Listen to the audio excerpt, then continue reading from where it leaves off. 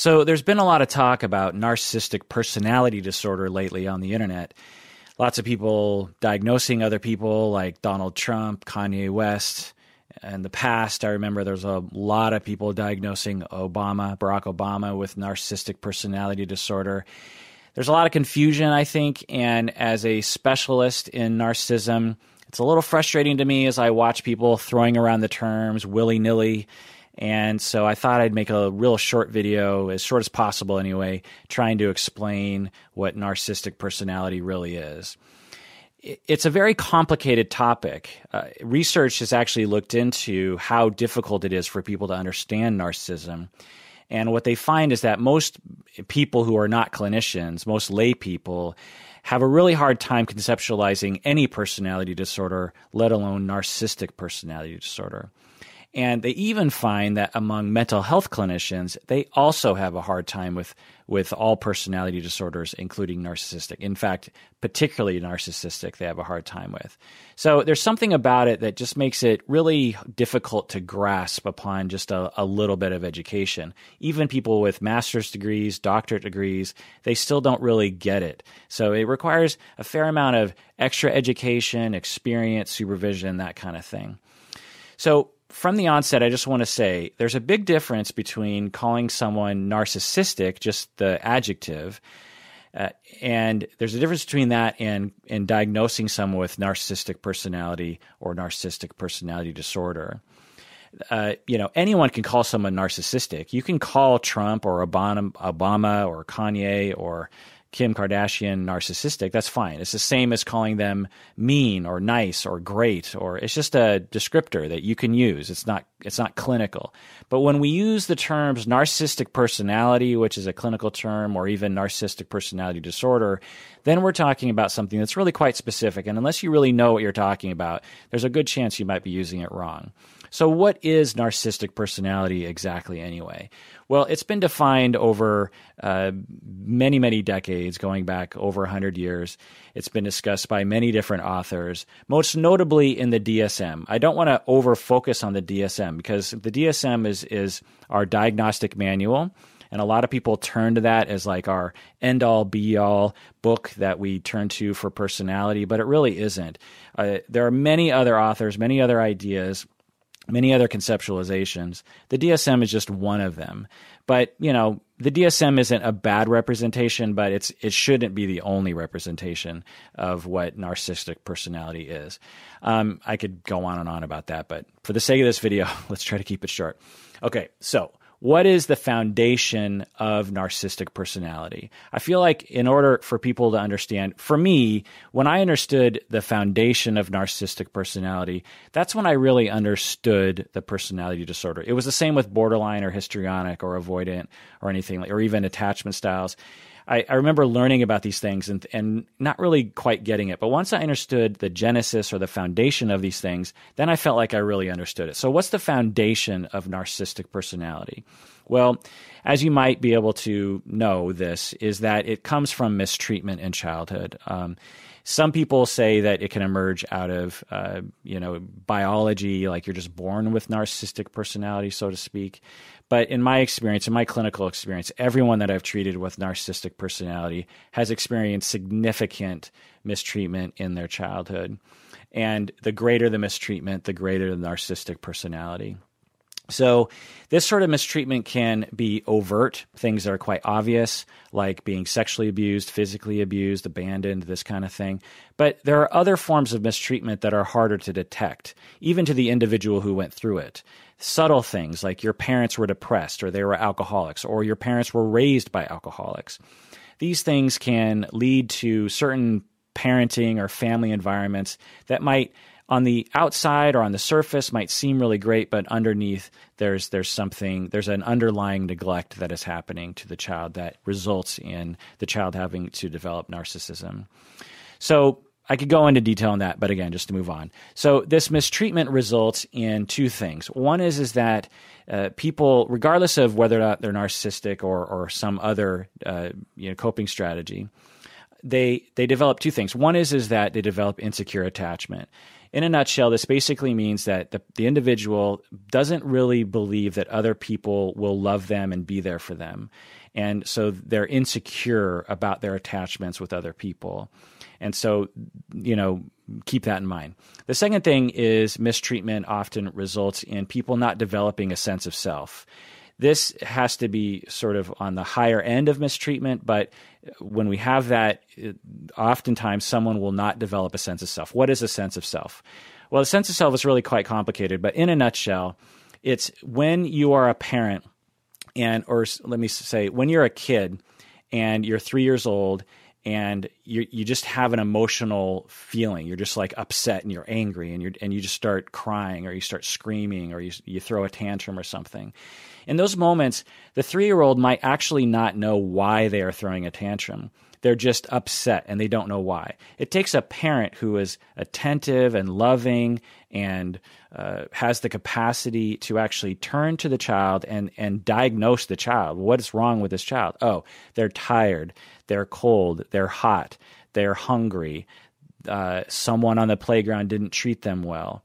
They want the toy and it's up on a shelf and they can't access it, or they're sick or something. The parent is there to know what is wrong with the child. And what the parent does is they go to the child and they tend to the child, but they also explain to the child what's happening. They're like, oh, you're upset because you have to go to bed and you don't want to miss out on watching TV with your older siblings, or, oh, you're upset because you got rejected on the playground. Yes, I understand. That makes you sad. And you repeat that over and over and over again with the child, and the child starts to connect their emotional state, their wishes, their thoughts, their urges with some kind of wording, some verbalization of what's happening. Oh, I see.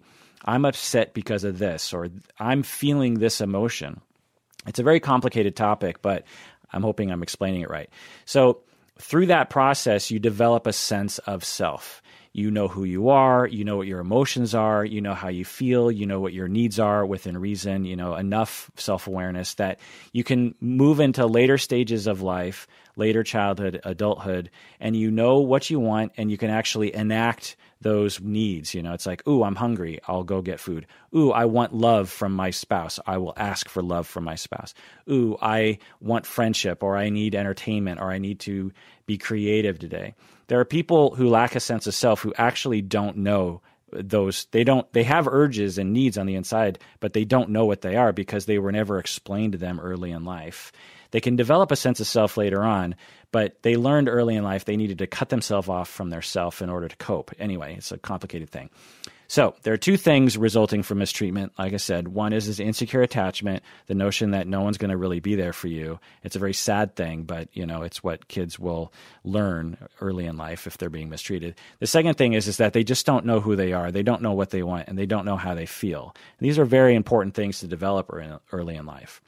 So the older child, the 6, 7, 8, 9-year-old, they're experiencing tantrums, they're experiencing attachment insecurity, they're experiencing confusion and relationship problems, and they need some way to cope with that. And there are many different ways to cope with it. There are borderline ways, there are histrionic ways, there's avoidant ways, there's preoccupied ways, there's depressive ways, anxious ways, hypervigilant ways, eating disorder ways. There's a lot of ways to cope with this, and one of them also is narcissism. Narcissism is a coping strategy dealing with this inability to know who you are and what you want, and also this very painful experience of not feeling like anyone loves you. And so what narcissism is that the child learns, if I prop up this false self, this wonderful, perfect, awesome self, it helps me in a number of ways. One is that it tricks other people to love me. Because if I'm perfect and I'm wonderful and I'm special, then I tend to get more love from other people. And that's what I'm really looking for, because I'm really looking for love and attachment and security. And so if I prop up this perfect, wonderful, superior self, I tend to get more love. The other thing is that when they prop up this false self, they actually believe what they're propping up partially. And this actually gives them some self-esteem, of which they have almost none of.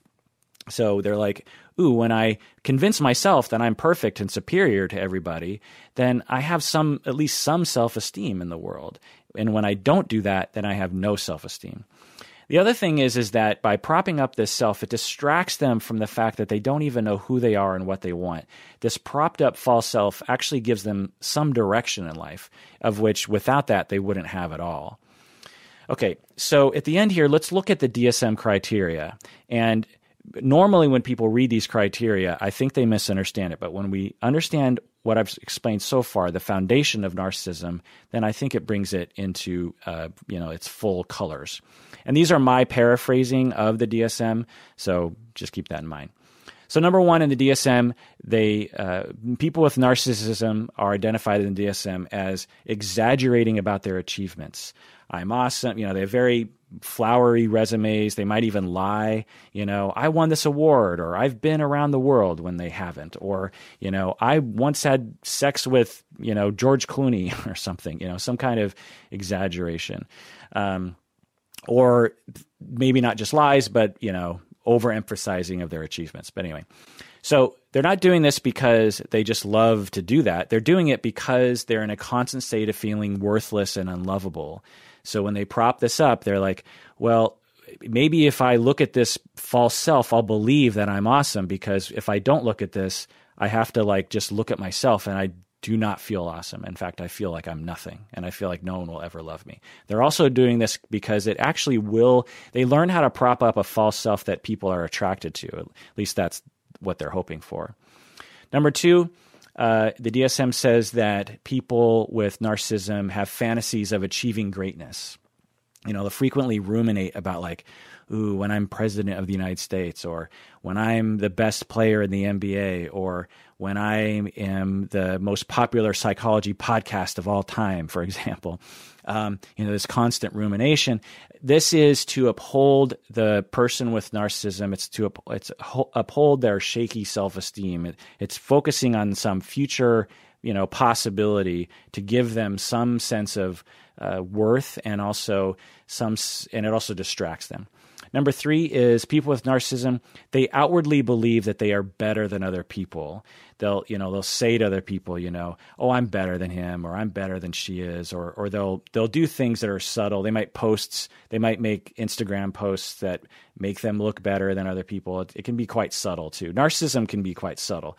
So these can be things that are outward. And again, it's just a facade. It's just to trick themselves into believing that they have worth. The thing is they actually do have worth. So I have clients with narcissism, and they believe that they're worthless, but I'm from the outside saying you absolutely do have worth. It's just not you don't have to prop up this false self to get worth. You actually are a lovable, likable person deep down on the inside. We just have to, focus on that. Now, it should be pointed out that when people with narcissism have their narcissistic supply challenged, they can become quite angry. And the reason for that is because they feel quite hurt. So if something gets in the way, or if you get in the way of them feeling like they're superior to other people, or that they're better, or, whatnot, then that actually causes them to panic. And when they panic, or they turn inward, and they might feel quite hurt, and then they start attacking other people. Anyway, I hope I explained that well enough. Number four is the DSM talks about people with narcissism requiring a lot of admiration, because if the admiration runs out, again, they have to focus on themselves, and they're terrified of that situation. Number five, people with narcissism have unreasonable expectations of special treatment from other people. I think I explained that already. Number six is they might take advantage of other people. So they might actually, control other people or use other people, not because they're evil. This is an important point, is that on the internet, a lot of times narcissism is described as sort of an evil thing, like, oh, that person's narcissistic, they just use everyone around them. They're so full of themselves. And, and this conceptualization from it can look that way for sure, but that's not really what's happening. What's happening is that Again, because the person was neglected and mistreated growing up, they actually don't believe that they will get love and attention from other people automatically. So they feel like and because everyone wants love and attention, everyone wants to feel attachment security, the only way they feel like they can get it is if they take it from other people, if they control other people and this kind of thing. And so I hope that makes it clear. Number 7, in the DSM, it says that people with narcissism, that they lack empathy. People with narcissism lack empathy. This is actually not true. Plenty of other specialists will say this as well. It's not that they lack empathy. It's that they have an impaired empathy. They have empathy, but it's impaired. Now, there are some extreme cases like Charles Manson, who was narcissistic. He absolutely did not have empathy for other people. But I would argue that a better conceptualization of Charles Manson is that he was psychopathic and narcissistic, or he was a psychopathic version of narcissism, or he was a narcissistic version of psychopathy or something. It's just, there's a lot of debate and it's just opinion. It's not like it's science. But so again, people with narcissism do have empathy, but because they're in a constant state of pain, it's hard for them to pay attention to other people's empathy. They're so distracted with their constant need to prop up this perfect superior self. In their eyes, they believe that's the only way they're going to get love and attention. So they're really focusing on that, and they need everyone else to focus on that. And that's so consuming that they actually don't have the time to pay attention to other people, but they actually do care. And when they are given that chance, they actually can have empathy, tremendous empathy for other people. My clients whom I've treated with narcissism, I have found them to be some of the most caring people on the planet. Number 8 is people with narcissism are envious of other people. This makes sense, right? You need to constantly uphold this narcissistic self, and if other people are better or doing better or more successful, then this challenges this person's ability to be superior, and they want that. If only I had that kind of thing. Number 9, the last criteria in DSM is people with narcissism are often arrogant, described as arrogant. This is the last point I want to bring up regarding arrogance, is that people with narcissism, when they're being mistreated growing up, they learn that in order to cope with the fact that they're not getting the love and attention that they need, they end up tricking themselves into believing that they don't need anybody. You'll often hear narcissistic people say this. They'll say like, well, I don't really need people. I'm fine on my own. And that's because they convinced themselves when they were very young that was true, even though it's not true. But they convinced themselves that was true because they needed to, because they weren't getting the love and attention that they needed. And this can come across as very arrogant to other people, very aloof. Okay, so I hope that helps to flesh out the understanding of narcissistic personality. Understanding the foundation of narcissism, I think, really helps to understand the sort of observed manifestations of narcissism. I hope that's true. If you have questions, you can email me at contact@psychologyinseattle.com. If you want more information on narcissism, my podcast, Psychology in Seattle, we have many episodes on narcissism, including an 11-hour deep dive, an 11-hour episode of the podcast in which I dedicated 11 hours and months, if not years of my life preparing for those 11 hours, talking about all the ins and outs of narcissistic personality. But in order to get access to that, you have to be a patron of the podcast by going to patreon.com. So become a patron and you'll get access to those 11 hours. All right. Thanks for watching this video, and please take care of yourself because you deserve it. You really, really do.